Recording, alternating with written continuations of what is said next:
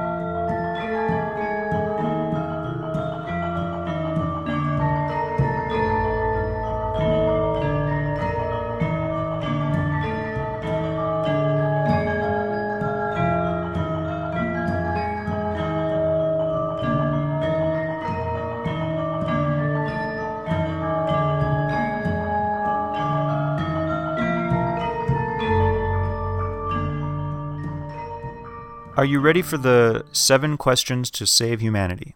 Yes. Great. What are your preferred pronouns? Where does your name come from? And what's your deal? And I realize that's 3 questions, but just try to bear with me. It's meant to be one question about your origin, kind of. So, yeah, preferred pronouns, name, and what's your deal? Well, I'll start with my name. Austin Abicht. My preferred pronouns would probably be you and I. And my deal is life and living well and good. Great. Thank you. That's a very well thought out answer. Your voice sounds kind of like a previous guest I've had, and you look vaguely like a previous guest I've had, but I know you're probably not very closely directly related to him. You don't have a brother that lives in a commune in the Northern California area, do you? I'm an only child, so no. Okay, thank you. All right, the second question is, what does being human mean to you? Oh, that's a big question, man. I know, sorry. Well, as humans, what distinguishes us as humans from other life is, that we can think, we can form judgments, we can make decisions of our own free will. I guess that's what would mean what it is to be human to me. That, we can decide in freedom how to live our lives. Wow, that's very interesting. So does that mean animals don't have as much sentience, or what is it that maybe, we're animals too, one would argue. So what do you think especially gives us that extra humanness? The capacity for higher thought, to form concepts, to really be able, animals, for instance, they definitely have sensations. We can experience their feelings even. We humans have that as well. They have actions. They even have a will. But we couldn't really put and say that they're acting out of some decision that's based upon, this is what I think about the world, or this is what I think about this situation, thus I should do this, or this is the way it is because of this. It's very much of I'm hungry, I eat. It's cold. I'm gonna go sit in that human's lap. Those sorts of things. And humans have that as well. We all can be more or less free as, we put forward the effort to make ourselves that way and to make our actions free. But, if I'm drinking or, doing drugs or just giving in to more base desires, I wouldn't necessarily call that type of human activity free, even if those actions in a human being would manifest themselves differently than in another animal. They're still, they are not a manifestation of the higher aspects of being human, I would think. Thank you. That's yeah, I've had similar feelings. Sometimes I've wondered, in my maybe childish imagination, if a cat, very intelligently, very shrewdly plans, to do cat-like things, but really, being human does have a higher thought element to it. So it sounds almost like being human is being able to tell ourselves stories that we choose to make action towards. I guess that would be one part of it. That, in my mind, would form the very beginnings of what human culture is or was.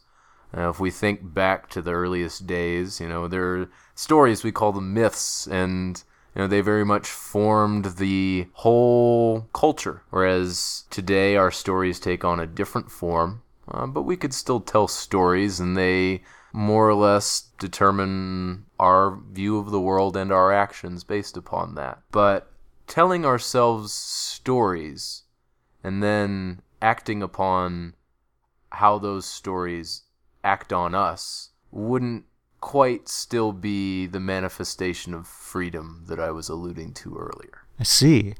I want to hear more about this freedom. Okay. Well, we're free, or we feel ourselves to be free, not when there's been some outer cultural story, that's in my mind, and I now make the decision because someone else has acted like this. They acted like this in the story, or this story indicates that this type of action is what I should make. We're more free, say, when we deliberate through our reason and make choices based upon that. But even then, we could say that our reasoning capacities and our conceptual worldview is still molded by our external circumstances in some way, shape, or form. Our family, our culture, where we were born, all of that kind of stuff. Even the nature around us would very much do that. So we would need to be able to search for something in ourselves that is independent of all of that. Something that is uniquely us. The me essence, if we want to think of it like that. So it would be our thoughts, our concepts that are formed prior to any contamination or influence from the outside. And the closest thing that really comes to for me would be the spark of a thought, an intuition, if you will.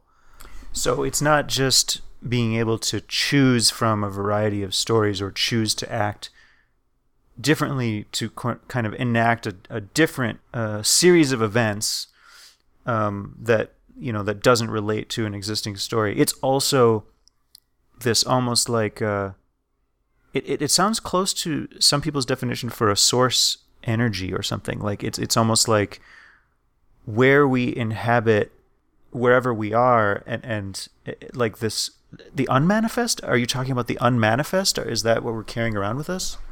I'm speaking, at least in my idea, of what the actual essence of a human, where the intuition arises, the activity that is this thinking process that we have. Usually we have thoughts and we can observe them after the fact. Philosophers will bemoan that they're cold and dead and just a pale abstraction of the real life.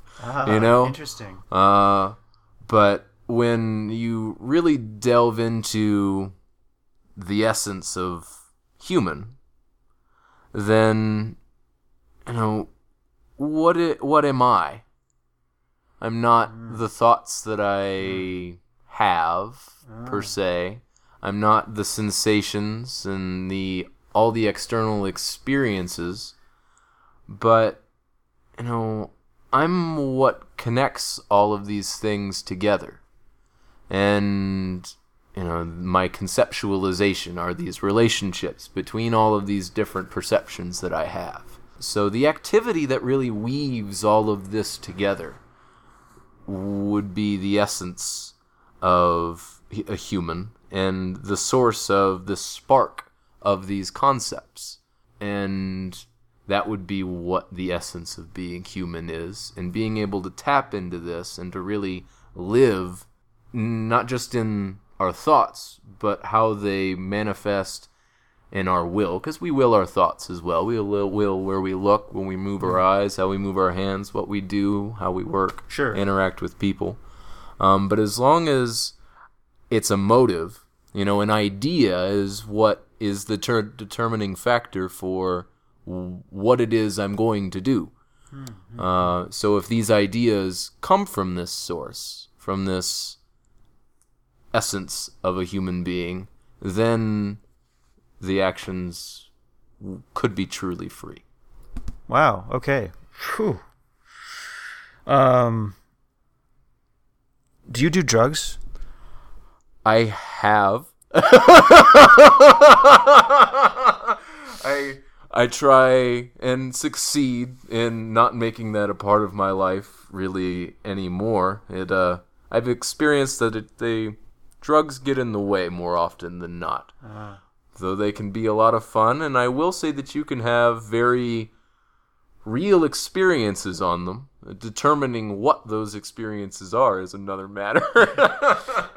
That sounds like a whole other conversation, but it might lead into the third question I have, which is, have you ever had a metaphysical or paranormal experience? Oh, yeah.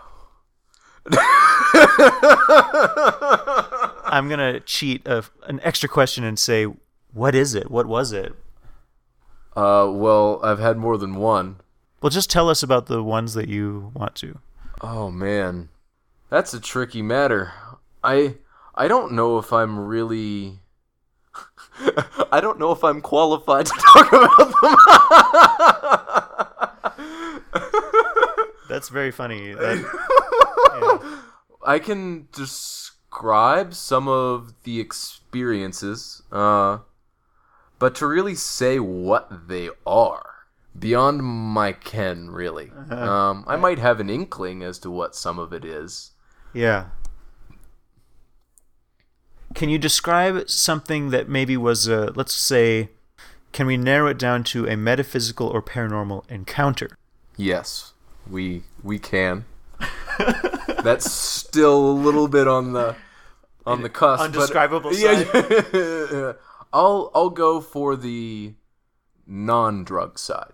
Okay, that sounds like more accessible to the average understanding, maybe. Yeah. Though there are plenty of people out there with experience with drugs. So, this experience took place in the border between being awake and asleep. I was even told prior to going to sleep that I would have an encounter with this type of entity. By whom? By a human being. We're gonna leave that mysterious. Yeah, I don't think I should say his name. We've talked about him today, though. Okay. So I was told that I would encounter this entity in my dreams, or that he would visit me, or as much as an entity that can't be perceived with the senses can be in a room. Hold on, wait. I'm confused. So naturally, I was very interested to see if such a thing would happen. And I didn't doubt it, but at the same time, I didn't necessarily wholeheartedly be like, yes, this is going to happen. But I would have to say that I wasn't skeptical. Okay. And I should also clarify, up to this point, I had spent enough time in my own dreaming experience to be able to determine the distinctions between different types of dreaming. Sure, yeah, I get it. So, I had already gone to sleep, and at this point, I don't really remember if I was having a normal dream or not before this. I think I actually might have been. But this was more of a coming awake type of experience, though I didn't immediately come awake after this experience, as I normally would in a similar type of experience. If anyone is familiar with hypnagogia or hypnopompia. Could you give us a very quick glossary refresher, maybe? Okay. Hypnagogia is a overall term that generally refers to the in-between state as right as you're falling asleep or right as you're waking up. These flashes of images that you can get, that's the very brief stage of hypnagogia. So I've had synesthesic experiences where I hear a noise and my brain instantly generates an incredibly intricate glowing pattern at that exact moment that the noise goes off. And I know in the instant that I see this pattern that it is a perfect visual representation of that noise. Okay. I've had that in liminal states. I wonder if that's like hypnagogia or something else.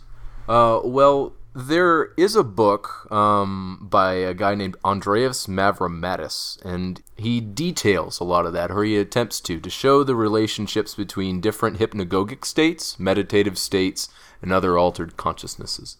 And yes, there are a similarity between all of these things, though their individual qualities that distinguish them from one another are important. So, these hypnagogic states can be different levels of manifestation. You can have just brief flashes of images to full-blown color moving images that are even more vivid in a certain sense than, what your eyes can see when you're awake. Though they're still not a dream. You're still more or less awake.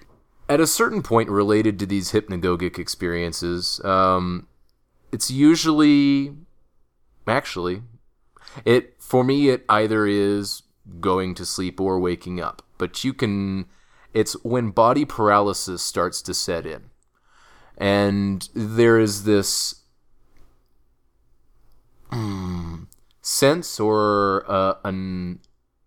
of something being in the room with you or outside and you are unable to move.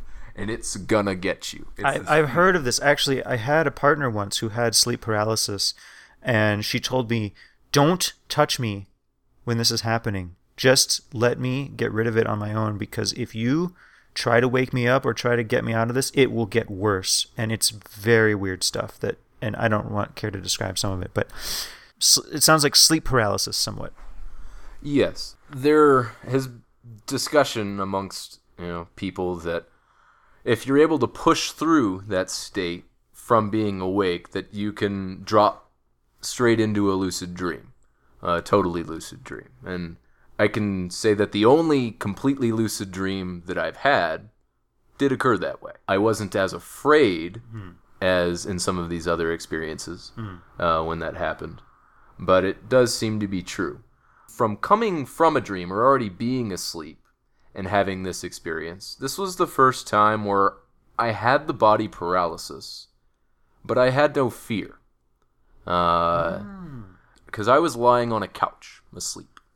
But I started to become aware of my surroundings in the room that I was in. Though it wasn't from my eyes, it was more of an out-of-body experience, but I was still tied to the couch, we'll say. I wasn't floating around or viewing my body or anything like that. And it was a very still for quite a long time, and I was just there. And I began to see and focus on some lights. There was about 1 or 2 or 3 in different relationships to where I was at. At first, the light was just the digital display on the oven, but then there was one outside, and so as this stillness sat with me for a while and the experience intensified, I became aware of a visage, almost like I wouldn't call it a shadow per se, because it had 3-dimensional aspects to it. But if, you were to view a human being, for instance, and be aware of, it's almost like the Predator or something, when he has... You saw a shadow person? I wouldn't I never thought of it as a shadow person. I have no reason to disagree with that at this point. I'm not entirely sure of my own knowledge that it must be this kind of entity, but it's classed with all of your types of elementals, for instance, or like in certain cultures they just call them little people. I see. You kind of it's more like the realm of the Fae. Yes. That was what I was told I was getting into, and it was short, and I had the impression of a little leprechaun type thing, but I couldn't actually visually, even though my eyes are not open, the internal sensory perception or experience I was having did not give me those qualities other than just merely the height. But the intuited aspects of this being were more of like a little leprechaun kind of thing. How high did it appear? Basically about the height I would have been if I was just sitting on the couch. So you maybe like 4.5 feet? Roughly. I have no way to really give a measurement. But this is the type of entity I was told it would be. And it began to tell me things that don't make sense to a waking consciousness. Though I would have to say that the whole experience is hyper real. It was in no way a dream, and like other dreams are dreams. How do you feel about it now? It's an experience that I deliberately don't talk about very much. Thank you for sharing. It is something that, when it comes to, I'll use the term spiritual experiences, because essentially we're talking about, if this is another entity, it is a spiritual entity. It is any manifestation of them in any tradition and in any culture. It's part of their mythology. It's not a god, but it is some other type of entity that is usually dealt with a tinge of fear and a great deal of respect. So that is more or less where it resides in me, and I think about it from time to time, but I'm attempting to let it grow and create more meaning out of itself for me, instead of trying to impose some, external understanding upon it.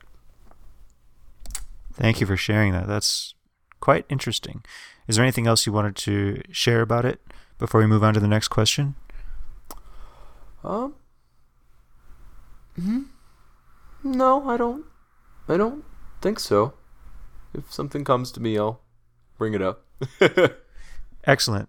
So I've heard of other experiences where people see shadow forms, but they're not exactly shadows, but they are kind of like if a human-shaped thing were comprised of shadow. I've only ever heard it described. And sometimes there even seems to be an anatomy to them, such as you can see eyes that are glowing, or someone can reach out and touch and have an electrical or cold, or even feel like they're sensing like ethereal or otherworldly organs of some kind, and that the entity is just like, yep, here I am, like, you can't hurt me, but you can feel that I have like these strange, otherworldly organs. And many people feeling haunted by them. And yet I haven't heard many stories of many shadow people being harmful, and I'm not inviting that into my life, by the way. But I'm just saying that it could be that many of these entities are just not understood properly, or could be the realm of the fae or little people, or could be just how we perceive otherworldly things that don't quite fit into our ordinary everyday spectrum, as it were. Mm-hmm. And so I just wanted to ask you if you had anything to say about that. I have heard, about the shadow people before. I couldn't say for certain one way or another, just because of my lack of knowledge of them. It does, when you said something akin to, basically they appear the way they do because of a lack of a proper context to really put them in. Or shadow people, as it is today, is actually a context that exists. Oh, yes. Very much like grays or yes. certain types of extraterrestrial experiences. The context given can very much shape an experience. Yeah, that makes sense. I had a particular type of experience. Given a different context, or if I had more context, perhaps the experience would have been different. Maybe it wouldn't have been shadowy like. The person who said entity was going to visit me in my dreams noted afterwards that it seemed shadowy because of my lack of context. Wow, that makes sense. Yeah, because I don't think it's right to dismiss the impressions that you had, even though we force our context on it. Having a leprechaun-like or elfin-like or fey-like experience, I think. Wow, we just don't know. Mm-hmm.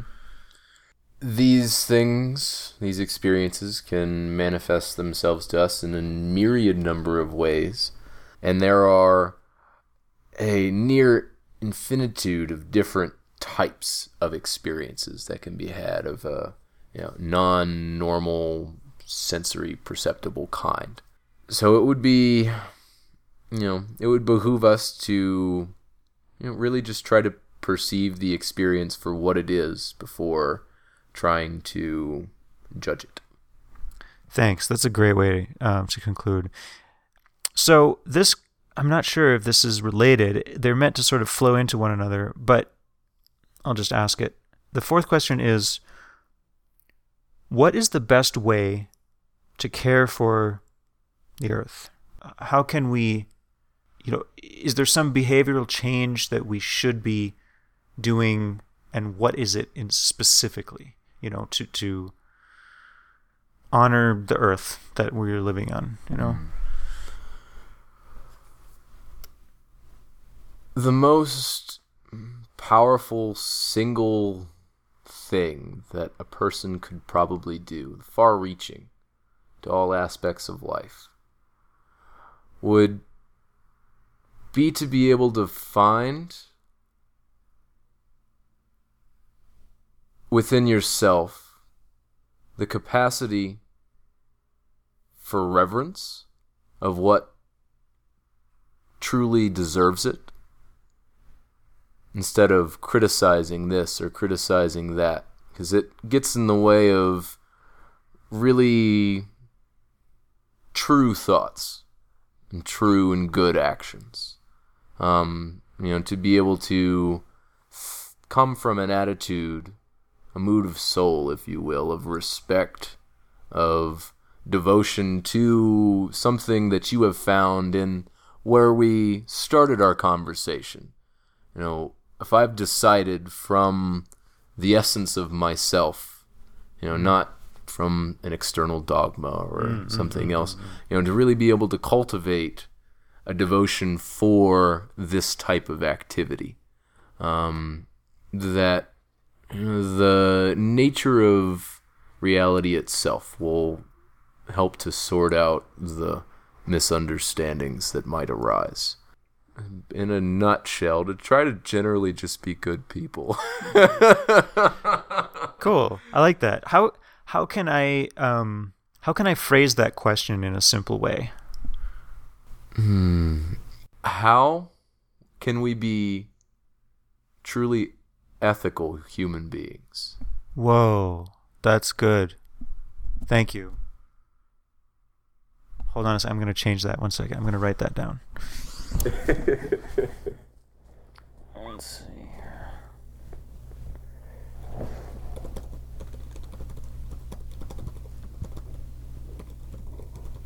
Yeah, that's okay. Thank you. Fifth question. What does community mean to you? Community means, really being able to take an interest, a genuine interest in the other human beings that are a part of your life. And they're essentially everyone that is involved in your life. And the more that we can do this, the less that our own preconceptions or misconceptions about this group or that group or this individual or that individual will arise. And that will make it much simpler to actually have a healthy community. Because it's these misunderstandings and that really seem to get in the way of us being able to interact in a truly healthy way. I'm going to try to bridge a misunderstanding right now. I think when you said having true concern for the other human beings, I also hear you almost saying they don't even have to be human. Like, it could also just be concern for this Fey being and concern for these, or would you say that's different from what you're describing community as? Is it too large to say community is, all life? Well, what I was presenting as the way of really kind of manifesting a healthy community is even the very basis for a healthy science. It's even the interaction between you and an inanimate object. If you have your own ideas getting in the way of what this thing is and you're not allowing it to present itself to you, then a whole host of misunderstandings can arise.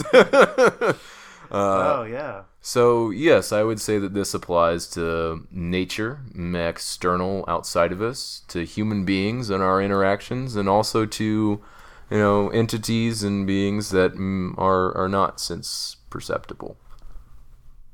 Cool, thanks. That's a great feeling of community. Thank you. Penultimate question. What projects or collaborations are you presently most excited about? Oh, I'm most excited about the Foundation for Cultural Renewal. This sounds great. What is that? It's a nonprofit organization that me and a couple of friends have just recently been able to start up, and where we're really starting with is just trying to find funding for unfunded researchers that are really mainly starting with science, but to be able to bridge out into anything, art, even religion, anything that can truly give a healthy cultural impulse moving forward, not just for America but for the world over. There really is a lack of healthy cultural leaders in today's day and age. being able to help those fellows and ladies really get the support that they need to become what they can be is very important. That sounds really nice and like a healthy change for... I'm hesitant to use the word global society because it doesn't... As homogenous as it is, it doesn't feel quite like a single society. But it sounds great for societies, I'll say.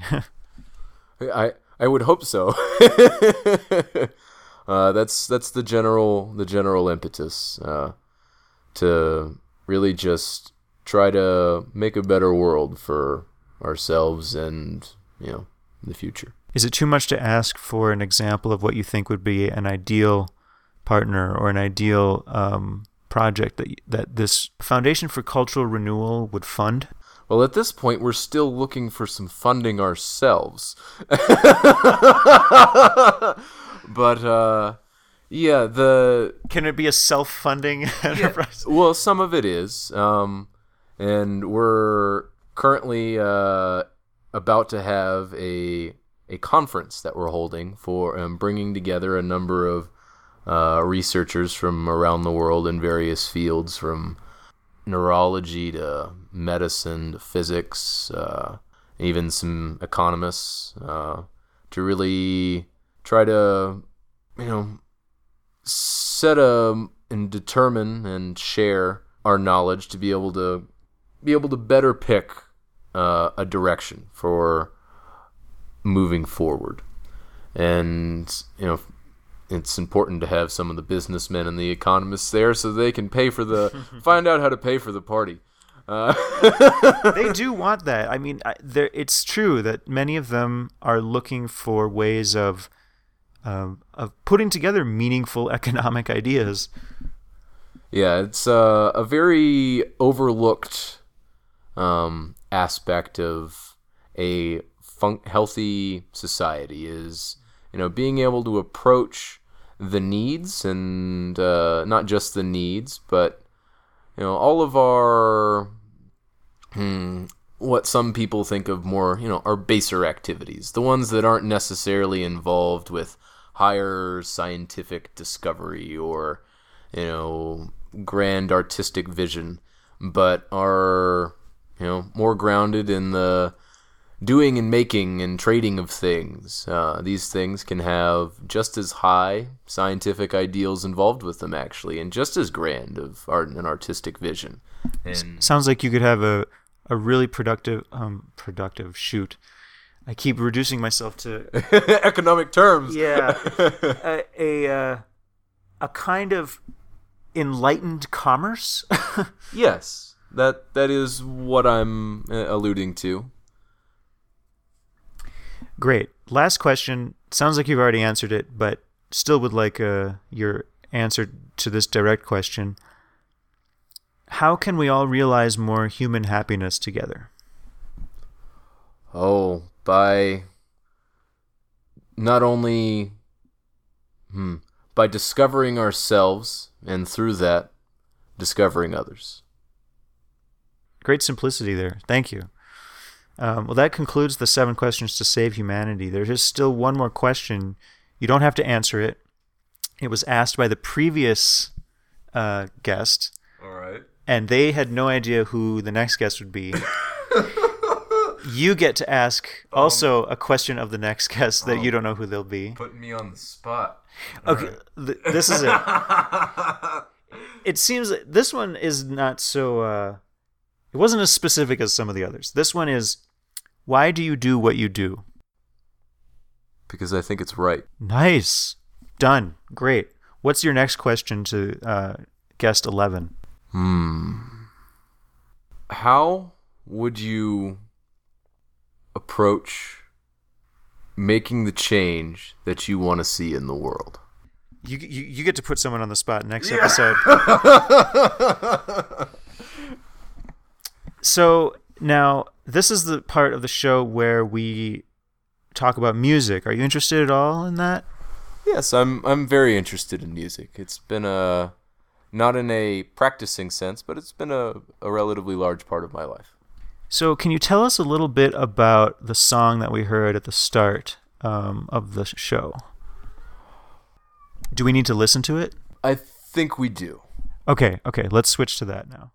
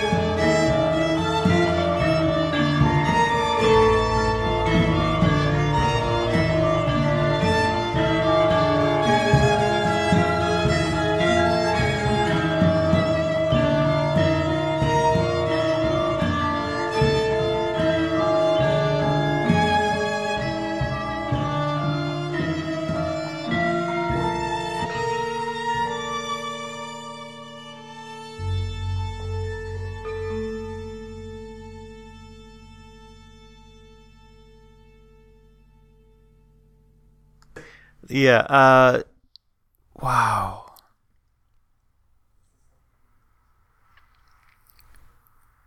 Well, the song is Double Concerto for Violin and Cello by Lou Harrison. In the beginning, it has what I believe to be what are called American gamelins. It sounded kind of like bells of some kind. Yes, it's derived and sounds pretty much exactly like a Javanese instrument, Java, and it is kind of like a xylophone type instrument. It's a percussive deal. Was it kind of like pentatonic or something? It very much the Eastern scales by and large are very centered around a pentatonic sort of deal. It is in a slightly different intonation, from my understanding, than a 12-tone equal temperament. Javanese and most Far East systems are based upon a 7-note master scale. Septatonic, right? Yeah. Whereas, Indian systems have 22 notes. Ours is 12 for the chromatic. So it's a type of diatonic, but their intervals are not quite the same as what, say, old Greek diatonic would have been. They're different. Diatonic sounds like two-tone. Well, it's just that's the name given to our 7-note. The 7-note scale is a diatonic scale. Oh, and thank you. 12 is a chromatic scale. Okay, I didn't know that. At first, I just have to talk about that part. It sounded, I loved that, for me anyway, to my ear, and I admit, very westernized ear, I was surprised and delighted by the unexpected changes. I kept hearing a progression between every two different notes, and I thought, oh, that's interesting how that kept happening. Yeah, the rhythmic complexity in Lou Harrison's music can be, very, very deep. There's some of his stuff that is even solely percussive. But it is the change in rhythm as it's moving forward it gives power to certain portions that really get you. And it can have a sense of force, but as well it being calm and melancholic, but at the same time it can even be heard as being jubilant in a certain way. So it is a I always think of the term hauntingly beautiful for that piece. Yeah, it does. I saw jack-o'-lanterns. Okay. But I was also fighting that imagery too, because I know that some of it is just my brain's interpretation of what was going on. I loved how when the strings first come in and it organizes it in a new way, it sounds so, gosh, I don't know how to describe it, but it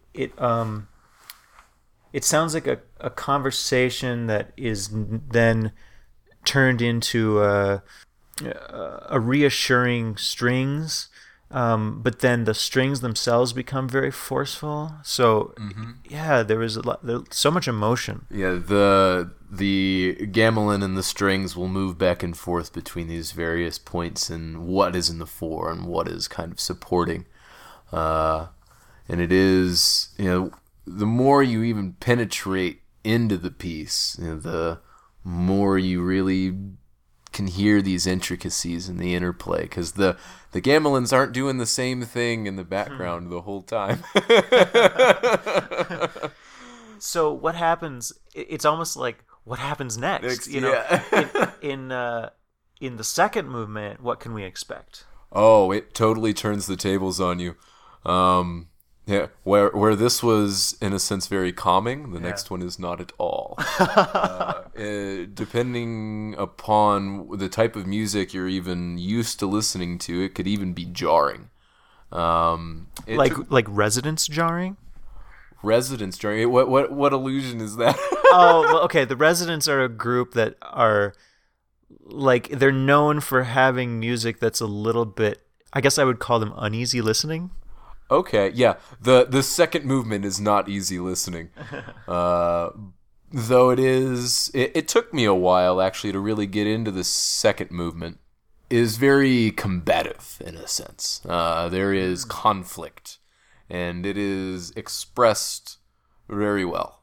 And the third one, we come back around again. It isn't quite like the first, and it isn't like the second, but it is more of an easy listening. Something that came to my mind was while listening to this, because I haven't heard much classical in a while, about how some initial critiques of Mozart back in the day were that, it was grotesque music, it was just flaunting, and it was too much of something. And I didn't even, I was laughing about that critique now because I'm thinking that's so silly. It's classical music. Can you say something like that? But really, when you're in it and you're in these emotions, you can see how some music can be flagrant, or some classical music can be in your face, even while it's absolutely without lyrics or anything like that. Oh yeah. So I was listening to a Tchaikovsky piece the other day. It was not a quintet, a sextet. And it got to the point where I was basically headbanging, I was like, oh, that's intense. So yeah, classical music is not just a sit back and relax kind of thing necessarily. Not in my experience. I mean, who is firing cannons during music nowadays, too? Yeah, not many people. Yep. So...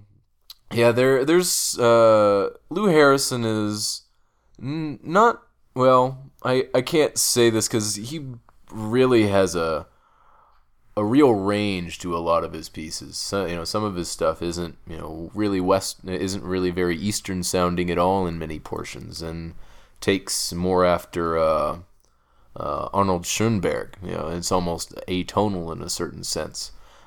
He did train under him for a short time early in his career.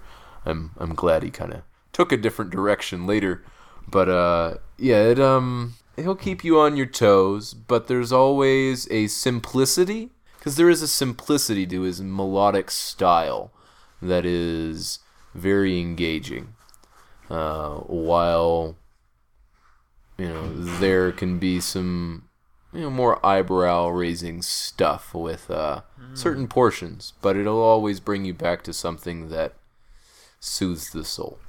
I'm familiar with a lot of classical where, it will be like extremely quiet strings for like several minutes, and you have to turn up the radio and be like, what's going on? What, why are they keeping it so low? And then suddenly it booms, yes. And you're like, what?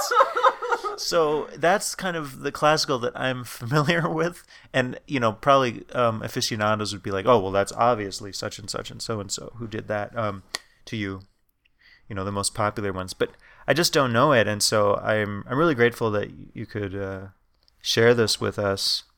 Is there anything more that you want to say about how this music affects you, or taps into anything? Does it have to do with, you mentioned conflict a lot. Does it have to do with processing emotions, or is it less, it's not totally therapeutic, right? I wouldn't say totally therapeutic. When I came across this composer, the first piece I heard was the first movement of the double concerto. And as I said earlier, it took me a little while to get into the second one. The second movement, but which we'll hear next. And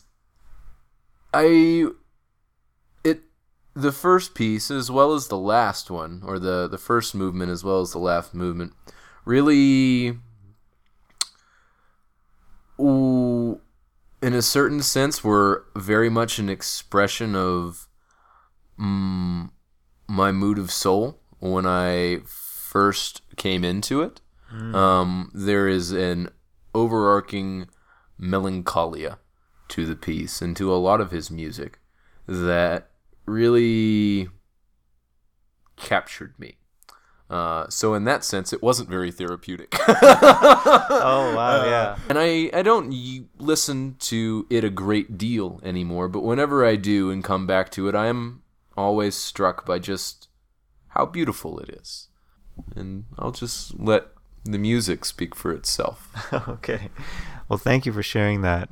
I just want to add that I can relate to music being something that puts you in a certain mood that you no longer have, but which you almost have a nostalgia for that mood or for your life's progression past that mood now.